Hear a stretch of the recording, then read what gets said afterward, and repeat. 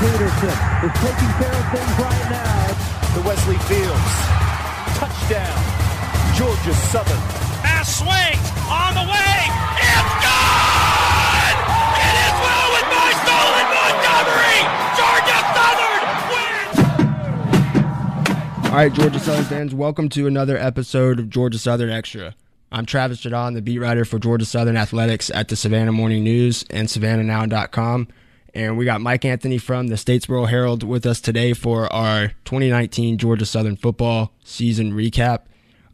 If you wanted to recap this whole season, we would have multiple episodes to get through everything that happened with Georgia Southern. So we'll do our best to kind of recap the season and also recap kind of what's going to happen next with Georgia Southern, the significance of the season. We'll give you guys our biggest plays, best moments, best players, best quotes, stuff like that. All the stuff that we talked about in the preseason with Georgia Southern, kind of our predictions and things of that nature.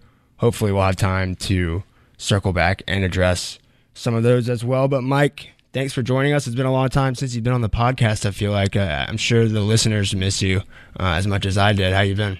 It's been a hot minute. It was a whole thing with the bowl week, and now we're winding down 2019. But yeah, we'll get one more in before 2020. Yeah, I think we got. There's plenty to talk about, right?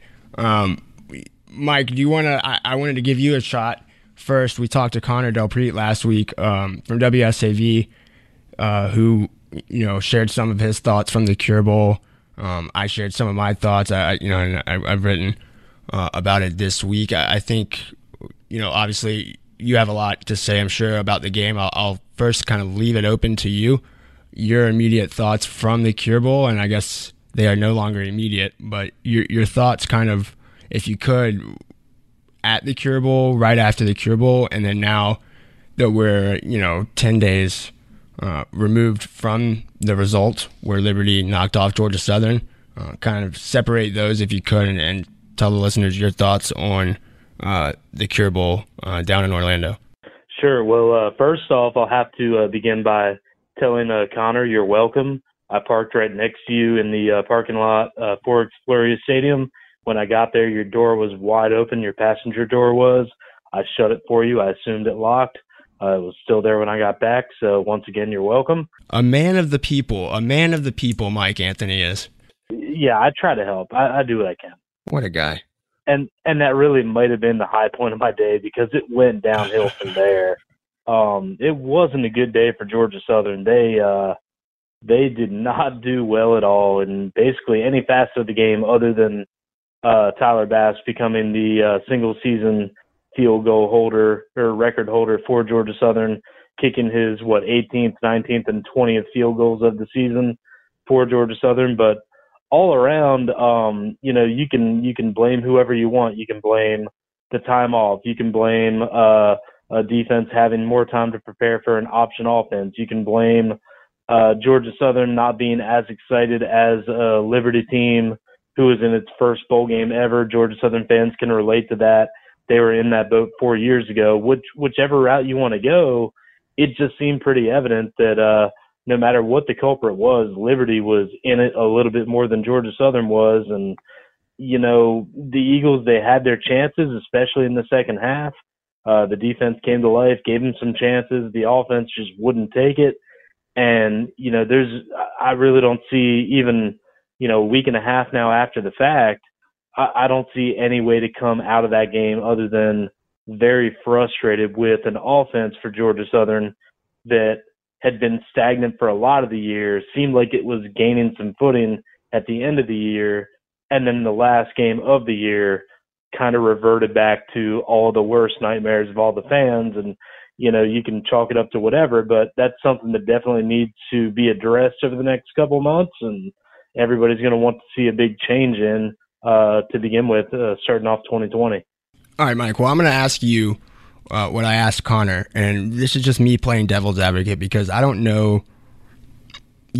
First off, I don't know that anyone knows what the fix would be, or even what the problem is. We know the result is not good enough, but I don't know that we've pinpointed yet why it is. I think everyone has their kind of thoughts on it.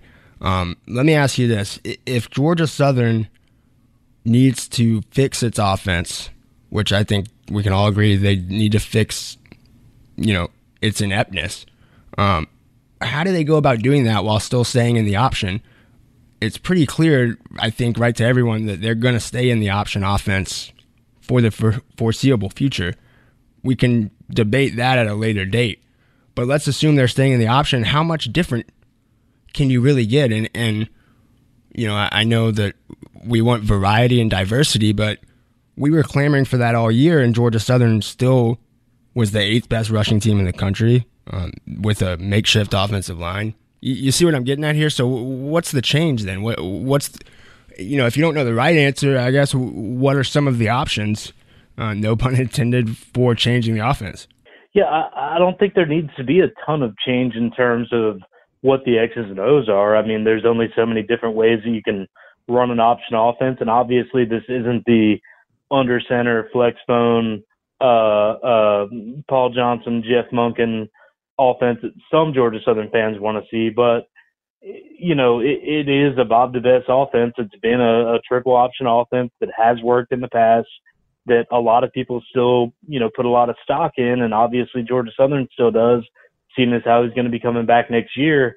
I really think that if you're going to make a change, it doesn't really need to be in the X's and O's. It doesn't need to be in, the things that Shyward sees at the line of scrimmage, or what he doesn't see, or what he does or doesn't check into.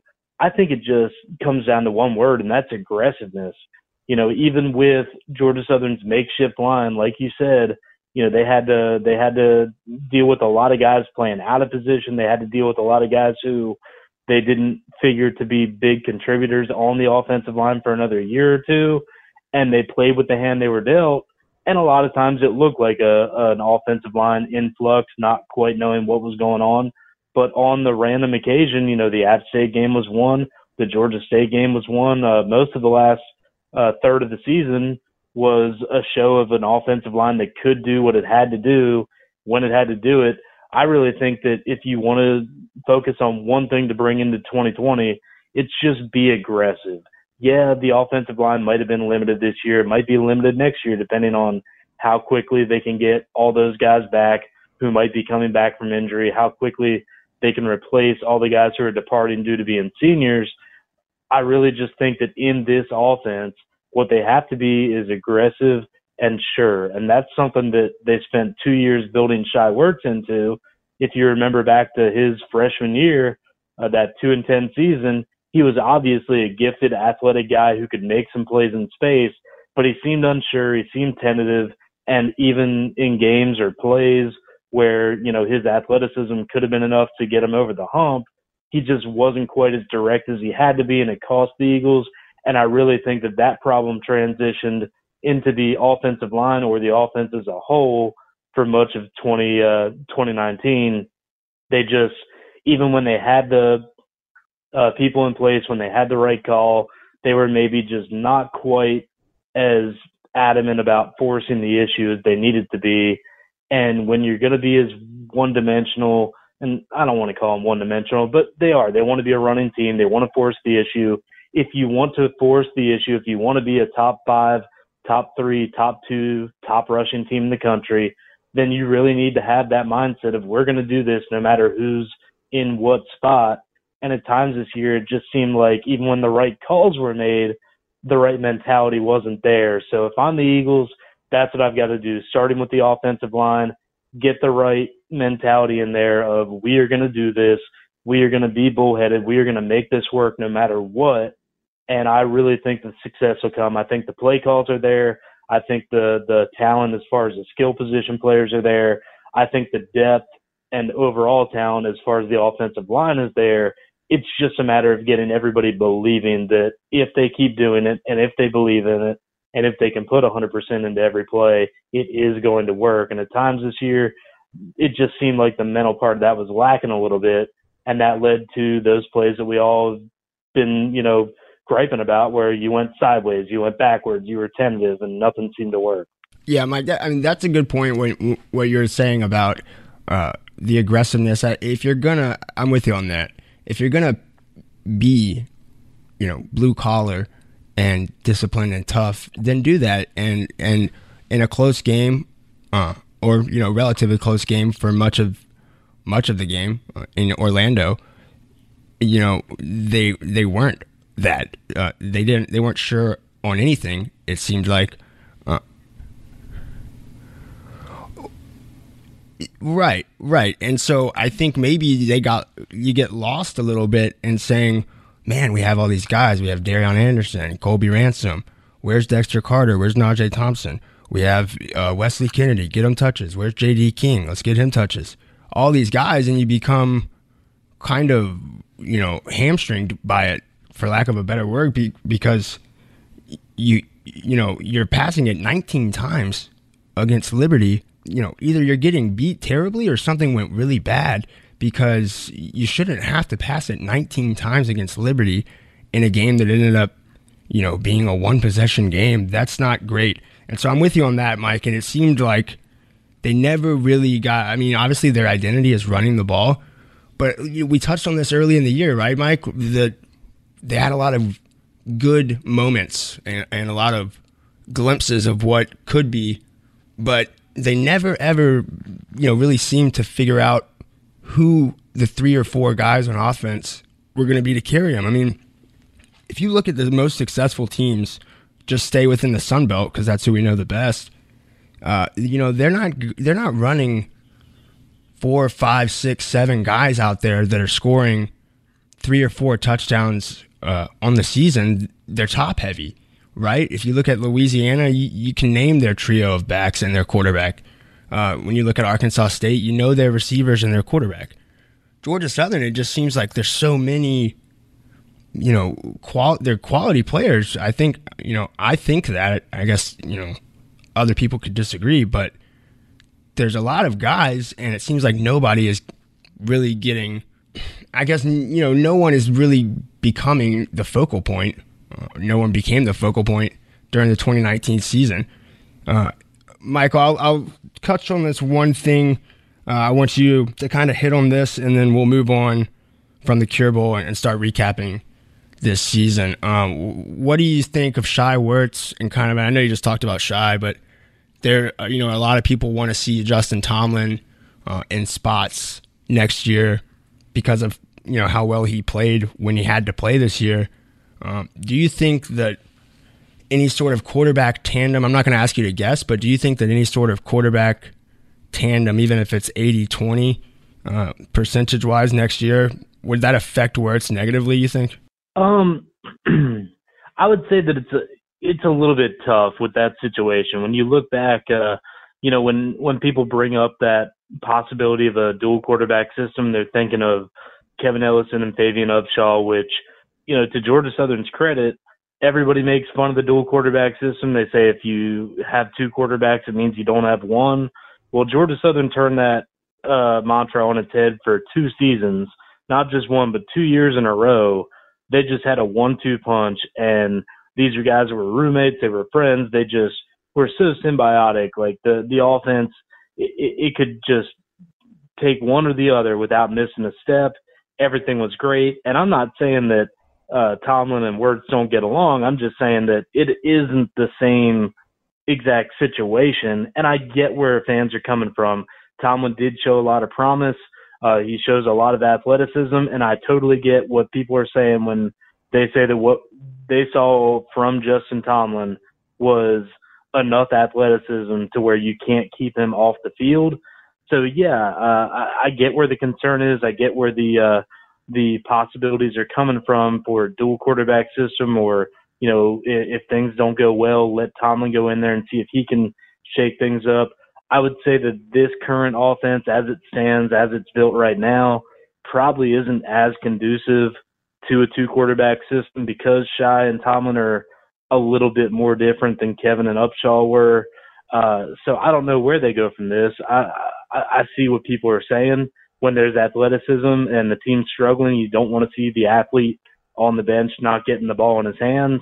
But I think that that's more for the film room. That's more for the homework for the coaches over the next couple of months, maybe going into spring practice. And not to say that they can't shake things up and come up with somewhere or some way that both those quarterbacks can get some time on the field. But right now, I think that Shy's proven himself.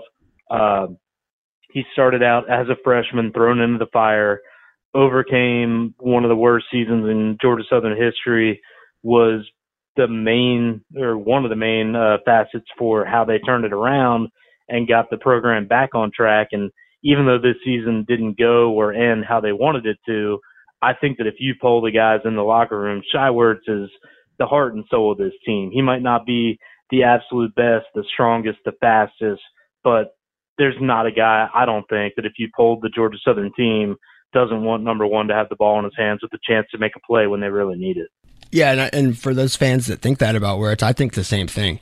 And, I just think that the negatives, I don't know what would happen if Tomlin came in, but the negatives potentially of that would be devastating and would be, I would think, catastrophic for jobs moving forward, and for the program in general moving forward. If something were to happen like Tomlin, takes over for Wirtz somehow early in the year next year, and then, he gets hurt and Wirtz isn't happy because he's been there for 4 years now and gets taken. There's just too many things that could happen when I think if you're going down the checklist of things wrong with the Georgia Southern offense, it takes me a while at least to get to Shy Wirtz on that list.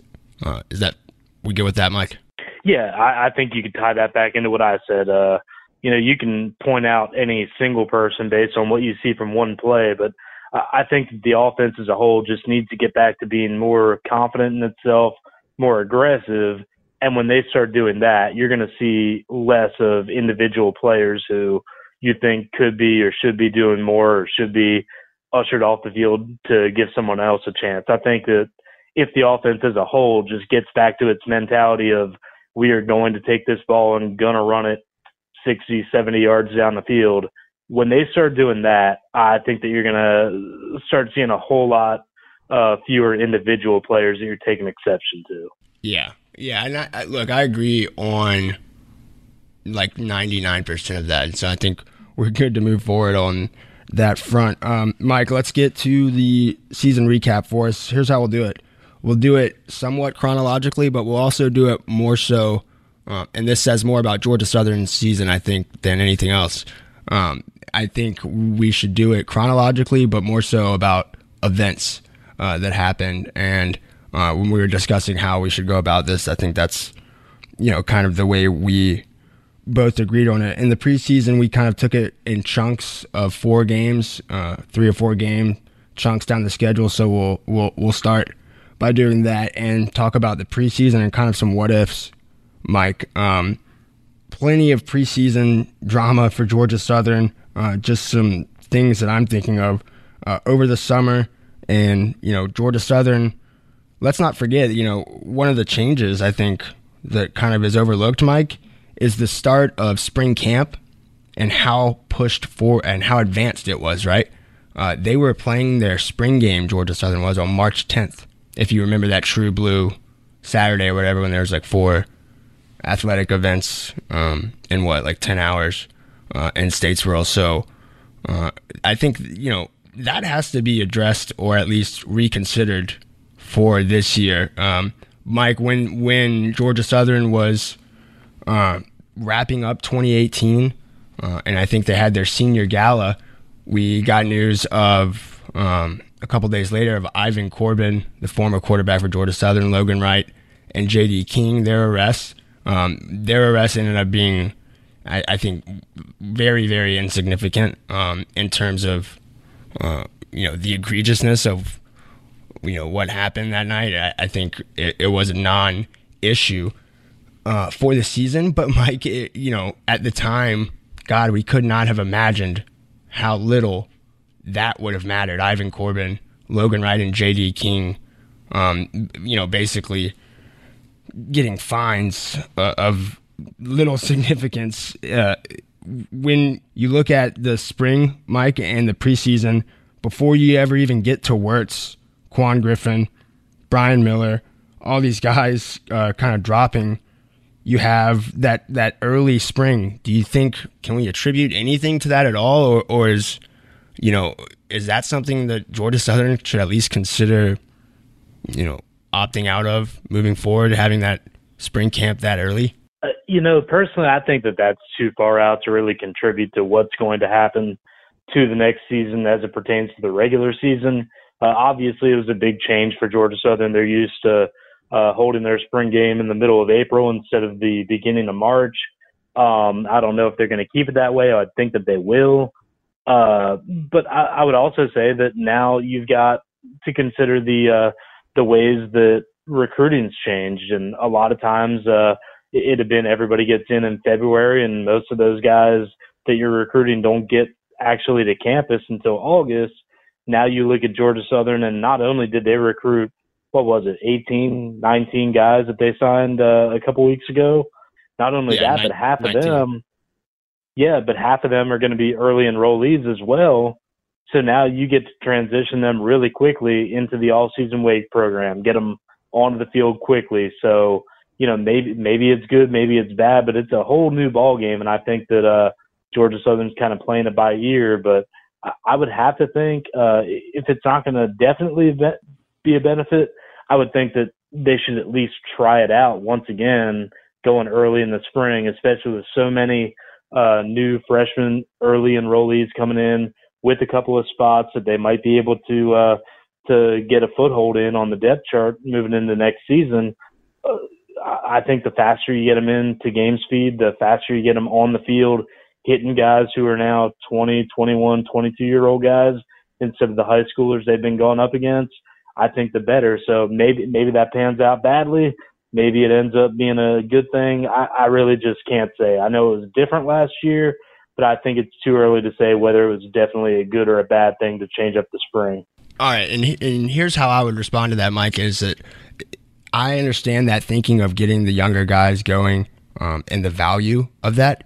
Going into 2020, though, isn't it safe to say, I think Georgia Southern fans, and I would think it's safe to say the upperclassmen on Georgia Southern's team, Georgia Southern can't afford in 2020 to be focused on 2022 or to be focused on developing the program, not with all these veterans coming back.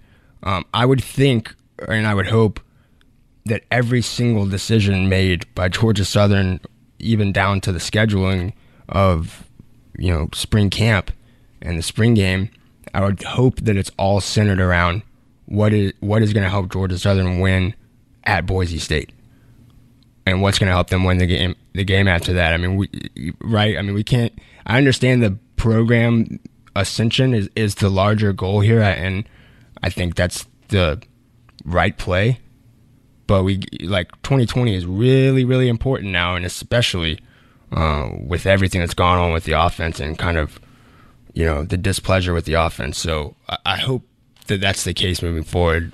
Mike, do you want to kind of touch on anything from that preseason stuff from Wirtz, Brian Miller, Quan Griffin, J.D. King, Logan Wright, any of those kind of things? I do remember, I thought it was interesting, Brian Miller's injury happened right around the same time, roughly, that J.D. King's news of eligibility came out. And so that kind of got washed away a little bit. And plus, at the time, we thought Georgia Southern was at least somewhat deep on the offensive line, at least 7 guys deep, I thought at least. And then, we know what happened once the season started and how they started dropping like flies, unfortunately. Anything stand out for you, Mike, from the preseason that you wanted to hit on? Yeah, I think that when you recap the season, of course, injuries, the depletion of the 2 deep is going to be something that you talk about. Georgia Southern at times fought well through it. At times they were hampered by it. But yeah, those ones that occurred right before the season started, I really think hit the hardest, whether you want to focus on them or not. When you've got a guy who worked his way onto the line as a freshman last season in Brian Miller and was not only going to be a piece, he was going to be a stalwart of that line. And then, a week and a half, 2 weeks before the season starts, he's out for the year.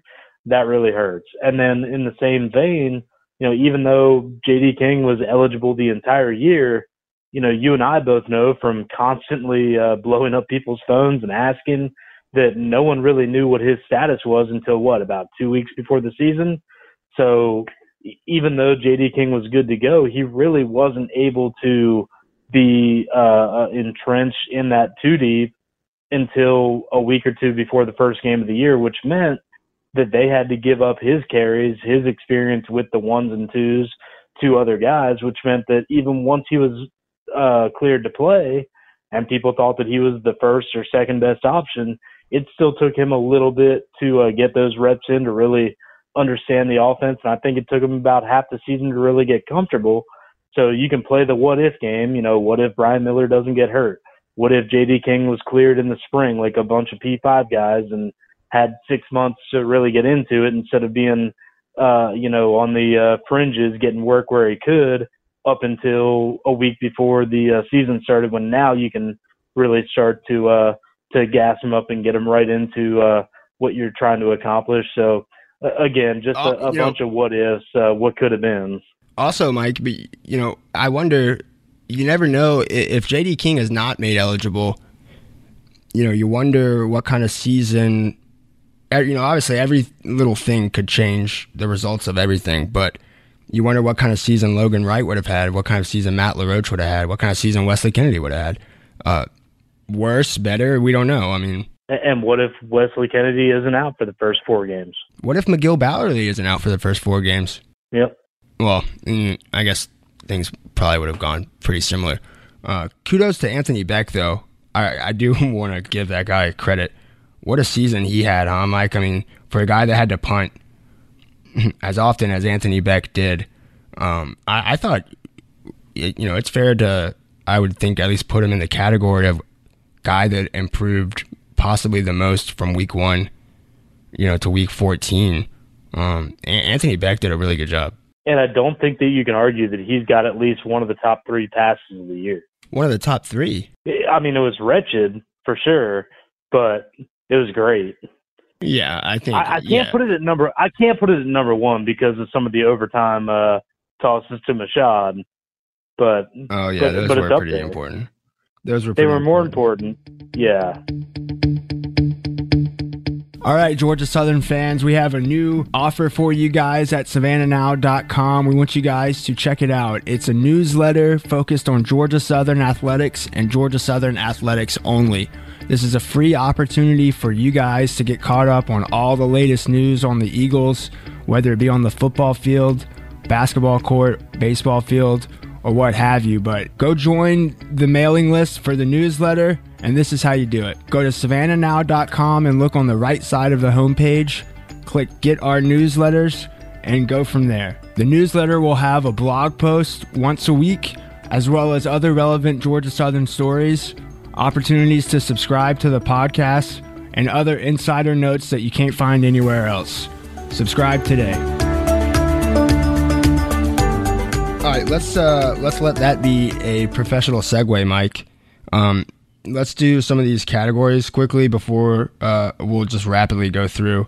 Let's start with this one. Best moment of the season for Georgia Southern. After best moment, we'll do biggest moment. So best moment for you, Mike, of the season for Georgia Southern. Obviously, you can touch on the App State game, but even more specific than that, a play, a press conference, a press release. Best moment for Georgia Southern this season. What's your, nominee and maybe some of your close seconds? Yeah, the easy one is to say going up there on that mountain, winning at Boone, the only team apparently that could beat Appalachian State this year. That'd be the easy call, but I really think that in terms of what this team preached for the last 12, 18 months of what they want to become as a program, I really think that the best moment was the one complete game that they really just did everything right the entire game. And that was the Georgia State game. They hadn't won against Georgia State in Paulson. They were behind in the overall series against the Panthers. And, yeah, they were already bowl eligible. and, you know, all that. But there was still a little bit of pride at stake. And that was the one game where it just felt to me, it wasn't the absolute best game Georgia Southern played, but it was the one where everybody kind of seemed to roll with the moment and respond to the moment and not let Georgia State do anything. That was the one game where every time Georgia Southern needed to make a play, they made one, and they made a big one. So, you know, to me, that would be my biggest moment. If they could somehow capture that and put it into every game, they would be doing really, really well next season. Yeah. I think when you look at the App State game, even within that game, there are so many moments. I think Wirtz's run in the second half of that game was ginormous, obviously, and he had that excellent goal line little leap he does. I love that thing. Mike, I'm going to go best moment for Georgia Southern was the missed field goal for South Alabama.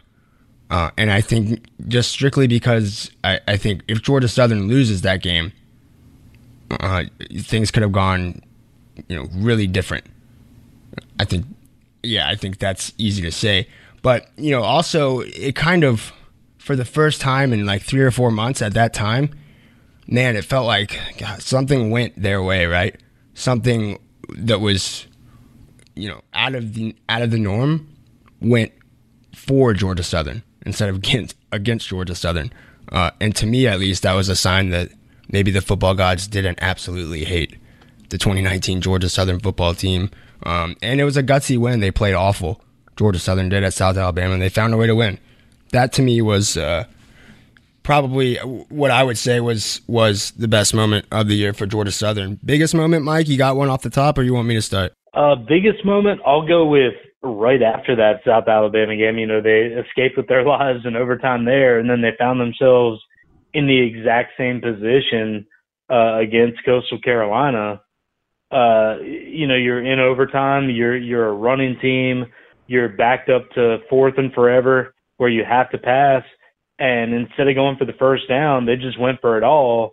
And Mark Machad, who has been, a mainstay in the offense for the last 3 seasons, he's been a little bit maligned. He's dropped some passes. He hasn't been targeted much.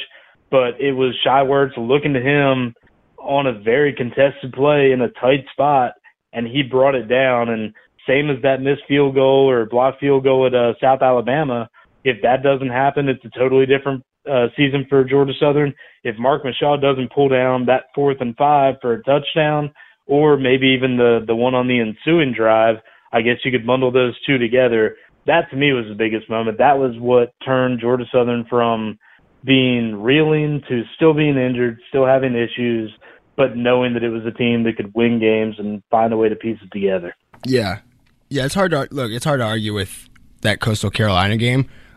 Mike, before we get too far in, was the Coastal Carolina game the game where Georgia Southern's first play on offense, they're backed up like on their own 3 in the pouring rain, and they go play action deep down the sideline? Was that Coastal Carolina? Do you remember what I'm talking about? You always give me credit for having a memory, but I couldn't tell you off the bat, right? Mikey memory, you disappoint me. Yeah.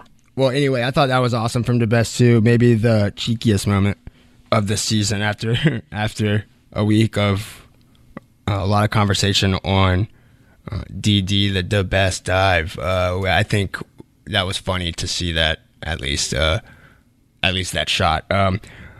Biggest moment for me, Mike. I'm starting to realize that a lot of my things are negative, so I'm gonna change my course here. I had written down for biggest moment the Monquavian Brinson pick 6 against Minnesota that ended up counting. The touchdown did, or not pick 6. I'm sorry, the return, the block field goal return. That ended up counting, but then the 2-point conversion had to come from much further back because of a sideline penalty for Georgia Southern. That was, absurd. The randomness of that. That doesn't happen if you're a P5 team celebrating that. You don't think so? With P5 officials there, no. Okay, I see what you're saying. I thought you meant like you know what the score is. I thought you meant that like the staffers on the P5 level wouldn't get in the way of and I was like, well, I don't think he was like. No. When a G5 team's doing that to a P5 team, that's a penalty. when a P5 team does that to anybody with P5 officials, that's not a penalty. Fair enough. Biggest moment positive for me, Mike. I'll go with an easy one here. New Mexico State, and that really just emotional week for Georgia Southern. I think outside of Georgia State, and again, we can,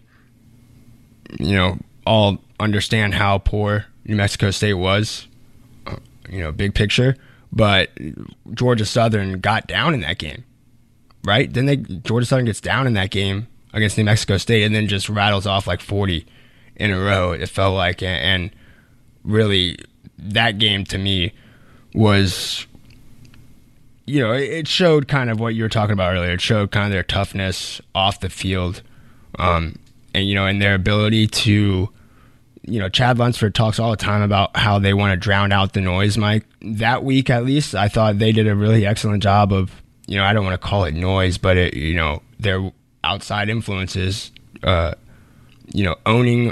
it, dealing with it, letting it be what it is, letting guys that are upset be upset, and letting guys that are, handle it differently, let them handle it their own way. I thought that was pretty telling, and that was certainly one of the most, that press conference was something else, wasn't it, Mike, that post-game?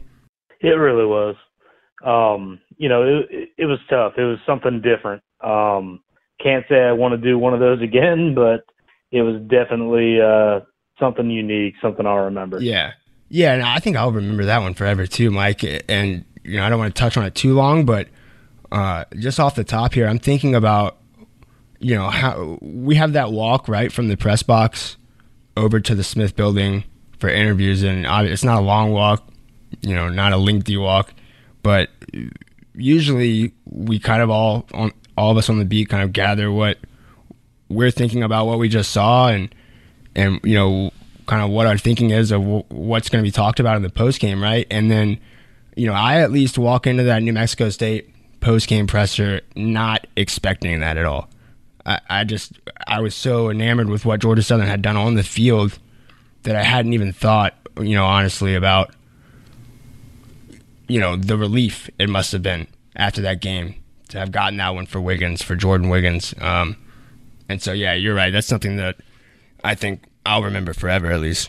Yeah, I mean, again, it was a totally unique experience. Usually when we're making that walk, we're thinking about what we want to ask, how the game went, what we think the players are thinking, what we think the coaches are thinking, and then all those questions just kind of got dumped into the trash can because, Coach Lunsford, he always made an opening statement before anyone asked a question, and he kind of, I don't want to say railroaded it, because he obviously had stuff on his mind that was more important than the scoreboard, but that's what he did. He took control of it.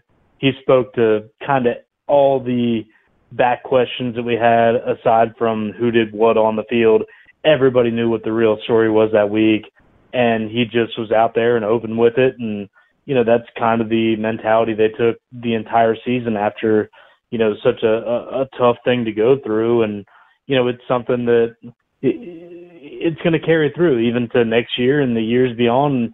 You would have to think 4 and 5 years out, even the guys that got recruited with them, anyone who spent, a long day in the weight room or on the practice field might have been affected by Jordan Wiggins. And it's something that's not going to leave anytime soon, even though the actual event happened and everybody got through it and everybody, was sorry about it. And there's decals on helmets and all that. It's not something that you can get through with 1 week or one season or one show of emotion. It's going to stick with this program for a long time. And I think that Lunsford was right to continue to keep that at the forefront throughout the season. Yeah, and that's another thing that could be a talking point all its own, Mike, is that Georgia Southern remarkably consistent, at least in their rhetoric and their stated goals.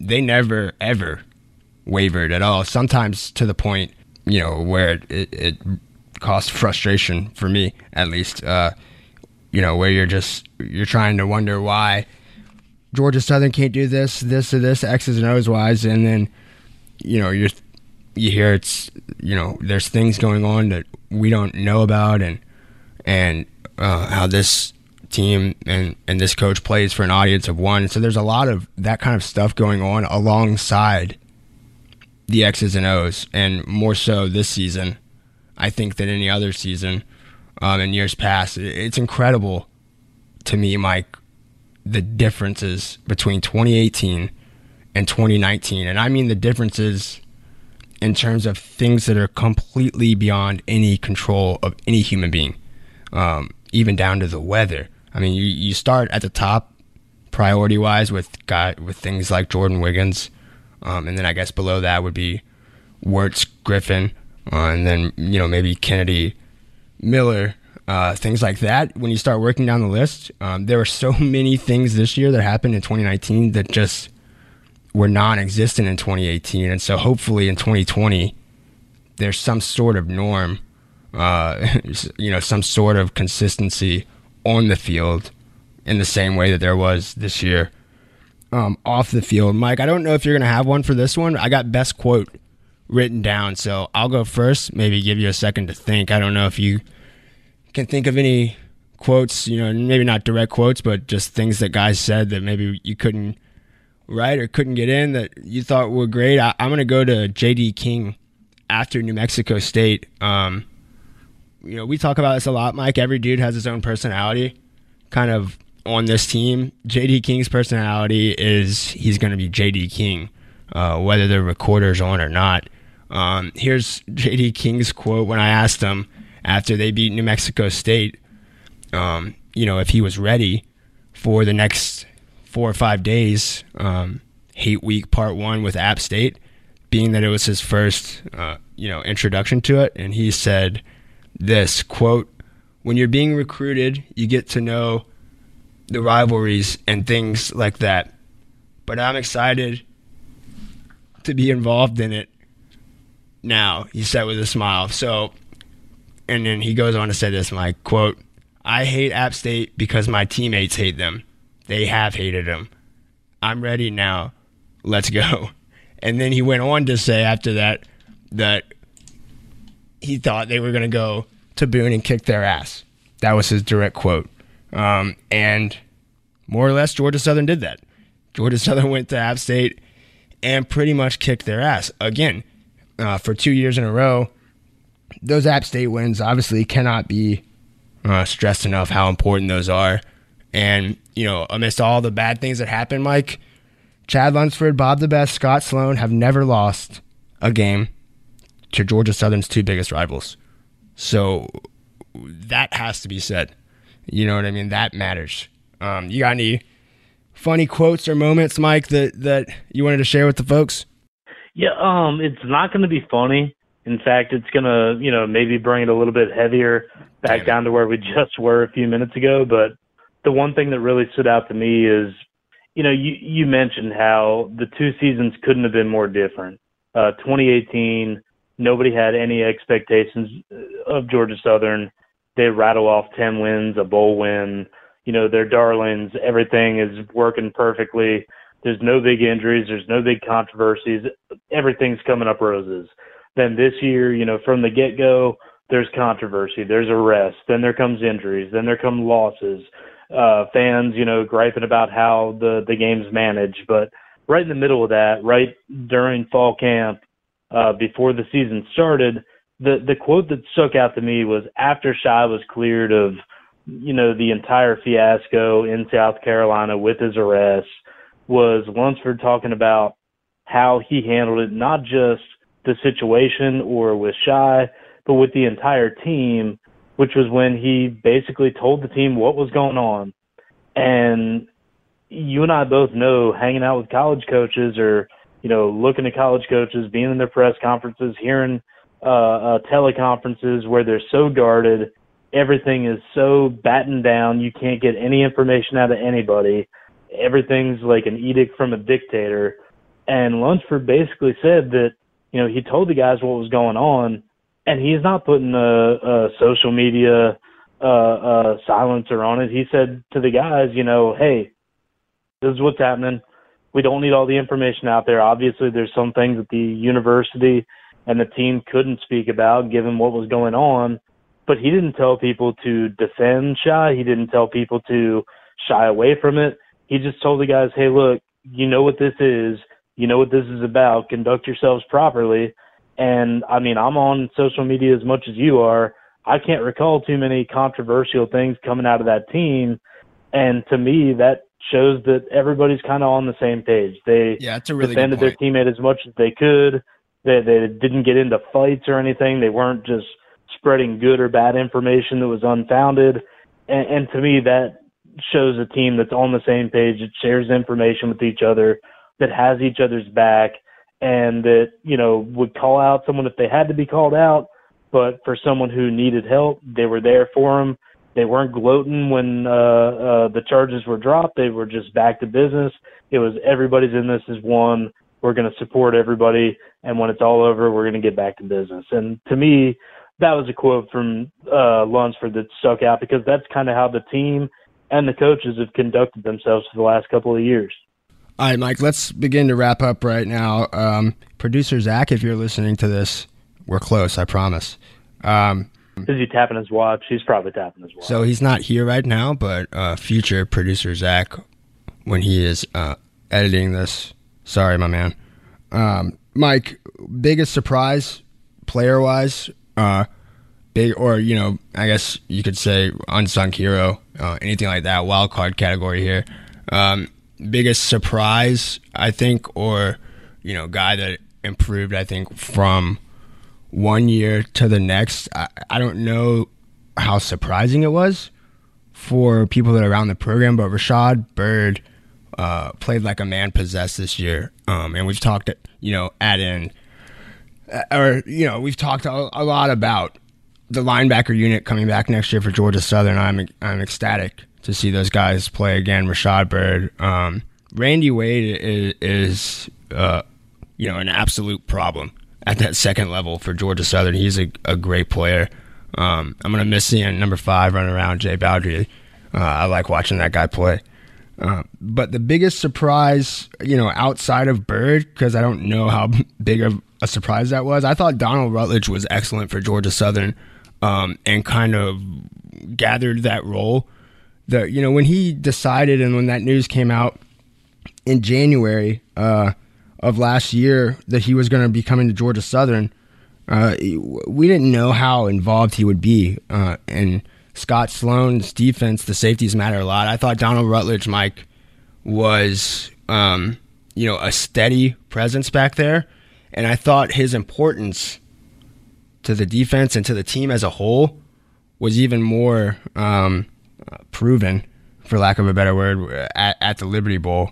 As good as I think the Georgia Southern coaches, and as good as I think Javon Singletary is going to be, the true freshman safety, you know, there were moments where he was maybe a little outmatched versus Liberty, and I think Rutledge being there might have made at least a little bit of a difference in terms of how the game went. I don't know the ultimate result changes.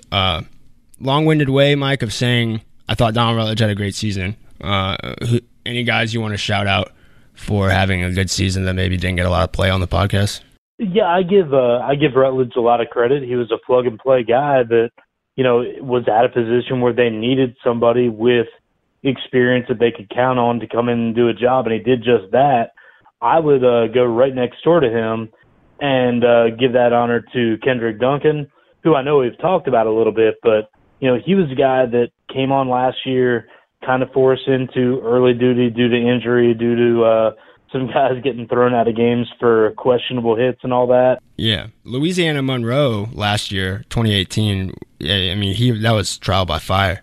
And then, you know, he enters this season as a starter, not only being depended on to do a starter's role, but also knowing that the guy beside him in Rutledge and the two guys in front of him in Vildor and Brinson, they're all going to be gone next year. So he's kind of, you know, getting his feet wet as the guy who's going to have to captain that secondary. And I think that he did a great job of proving himself as a leader. He's going to enter next season as a guy who that defensive secondary is going to have to defend on. He's going from 18 months ago being a guy stuck into a Clemson game way over his head and just trying to tread water to now being the captain of that secondary. So I think you got to give him a lot of credit. And then one other guy who I really want to point out is Najee Thompson, who, when you talk about, getting to the pros, everybody's got to earn their stripes in the pros. And a lot of times you have to do that on special teams, and it could take years to do that, to stick with the team, to maybe work your way up to a better role. And in college, all that is really compacted. You've got maybe a half a season or one season to do that. And with the transfer portal, it's getting a lot easier for guys to say, no, I'm just going to stay healthy, get strong, get fast, and somebody else will plug me into a starting spot that I want somewhere else next season. Thompson didn't do that. He ran into a little bit of a log jam in terms of skill position players on offense, but he became, I think, hands down, the absolute most invaluable person on special teams, especially the punt coverage unit for Georgia Southern this season. And if nothing else, he's going to be the most feared special teams guy in the league next year, and probably has earned himself a lot more looks in skill position situations where they're going to get the ball in his hands and see what he can do. Yeah, no doubt. Najee Thompson, he may well be the most dominant individual player. Every nightmare of every punt returner in the conference right now. His season numbers, Mike, he had 10 tackles. He's appearing on how many plays per game defensively, do you think? However many punts there are? I mean, he wasn't getting tackled on kickoffs. If he's not tackling the guy, he's the one that's forcing the fair catch. He's the one that's forcing the guy to run out of bounds instead of taking a hit. He's just always beating his man. Yeah, and then you had the one forced fumble, 2 fumble recoveries. Could have had 2 more fumble recoveries. I mean, Najee Thompson, if you want to, use the term Georgia Southern man, that guy has been everything Georgia Southern could have asked for. I hate the New England Patriots with every fiber of my being, but he is the Matthew Slater of college football right now. Yeah, fins up, by the way. Fins up. Yeah. Dolphins doing the Lord's work for you guys. So I got to wear my jersey yesterday.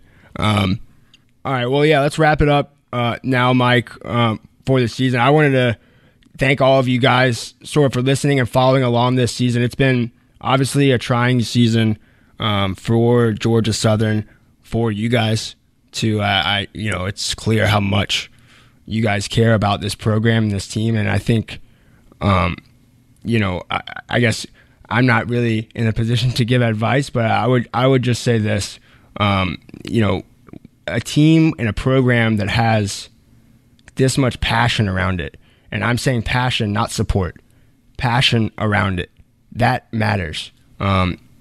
So while people may not like some fans being negative, and some fans that love to be negative might not like the fans that see things with, rose-colored lenses. All I think that truly matters is the level of commitment from the fans and the level of caring from the fans. And at Georgia Southern, there is no shortage of that. And so as long as that's there, everything else should take care of itself, right? I mean, no one is going to really blink twice or make changes to a program where no one cares about it. If you need evidence of that, you can go to UMass and see how quickly that thing is falling apart.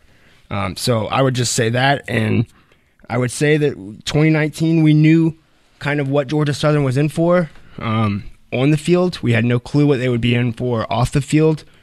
All things considered, I think we'll look at this season as what it may end up being, that bridge year between a magical 2018 and hopefully for Georgia Southern's sake, a historical 2020 if they were to win a conference title, which I would think is, the end goal for the 2020 team. If they were to do that, that would certainly qualify as historical. So thank you guys seriously for listening. Thank you guys for supporting, and thank you guys for, providing feedback and, caring about this podcast in the same way that you do about the Georgia Southern Eagles.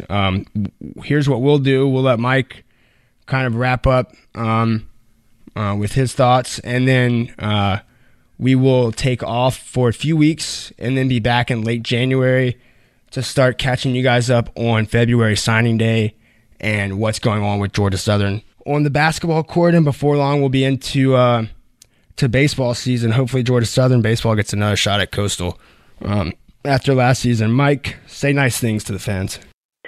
Yeah, I'll say mostly nice things. To build on what you were saying, I can't tell fans what to think of this season. There's plenty of positives, plenty of negatives, but to build on what you were saying, if you're a Georgia Southern fan and you want this program to grow, it comes down to exactly that, growing, whether that's monetarily, whether that's the overall breadth of the fan support. So if you're up on the program after this season, if you're trying to be understanding of the shortcomings, that's great. Talk it up to everybody. Get more people involved. Everybody knows that more people, more money is what's going to help the program to grow. If you're down on it, that's fine too. I can't tell you not to be. I'm not the expert on it. I can't tell you not to be mad or have concerns about where the program's going. But, if you are concerned, then, talk to people about it. Talk to the administration. Talk to other people. Rile up the interest. That's what gets everything going. Not everything has to be positive, but the thing that makes most programs relevant is that it's on the minds of people 24/7.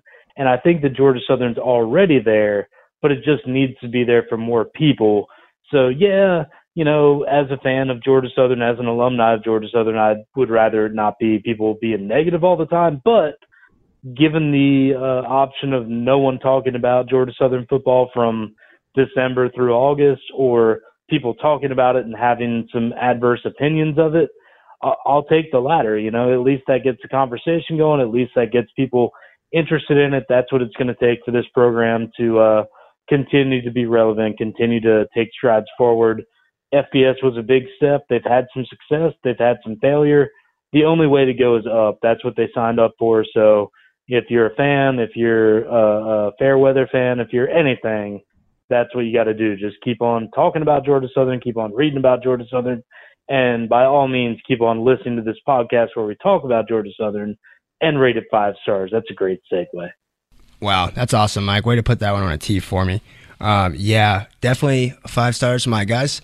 And I wanted to just hit on this one thing quickly. If you haven't yet, I would strongly encourage you guys to check out SavannahNow.com for what we have going on. I think there's a lot of things in sports and non-sports that would interest you guys, and it's only, it's $1 to try it out. And if you don't find it useful, if you don't think that, you're learning things and that you're, finding out things that you didn't know before, then cancel the subscription. But I'm confident that you will see that those things are true.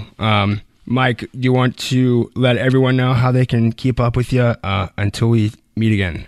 Yep, you can read me in the Statesboro Herald.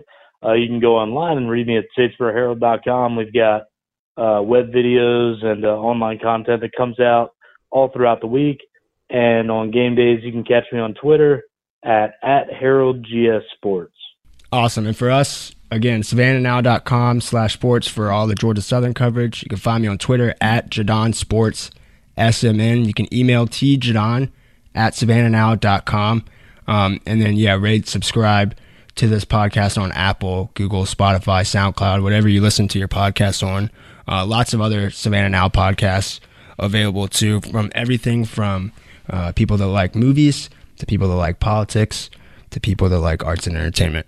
So lots of good stuff on there. Thank you guys for listening, and we'll see you guys in January where we will be talking Georgia Southern as always, and hopefully talking about a successful season on the basketball court for the Georgia Southern Eagles.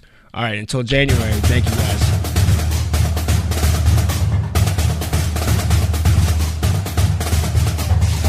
Oh, he will. Adrian Peterson is taking care of things right now. To Wesley Fields. Touchdown, Georgia Southern. Pass swings on the way.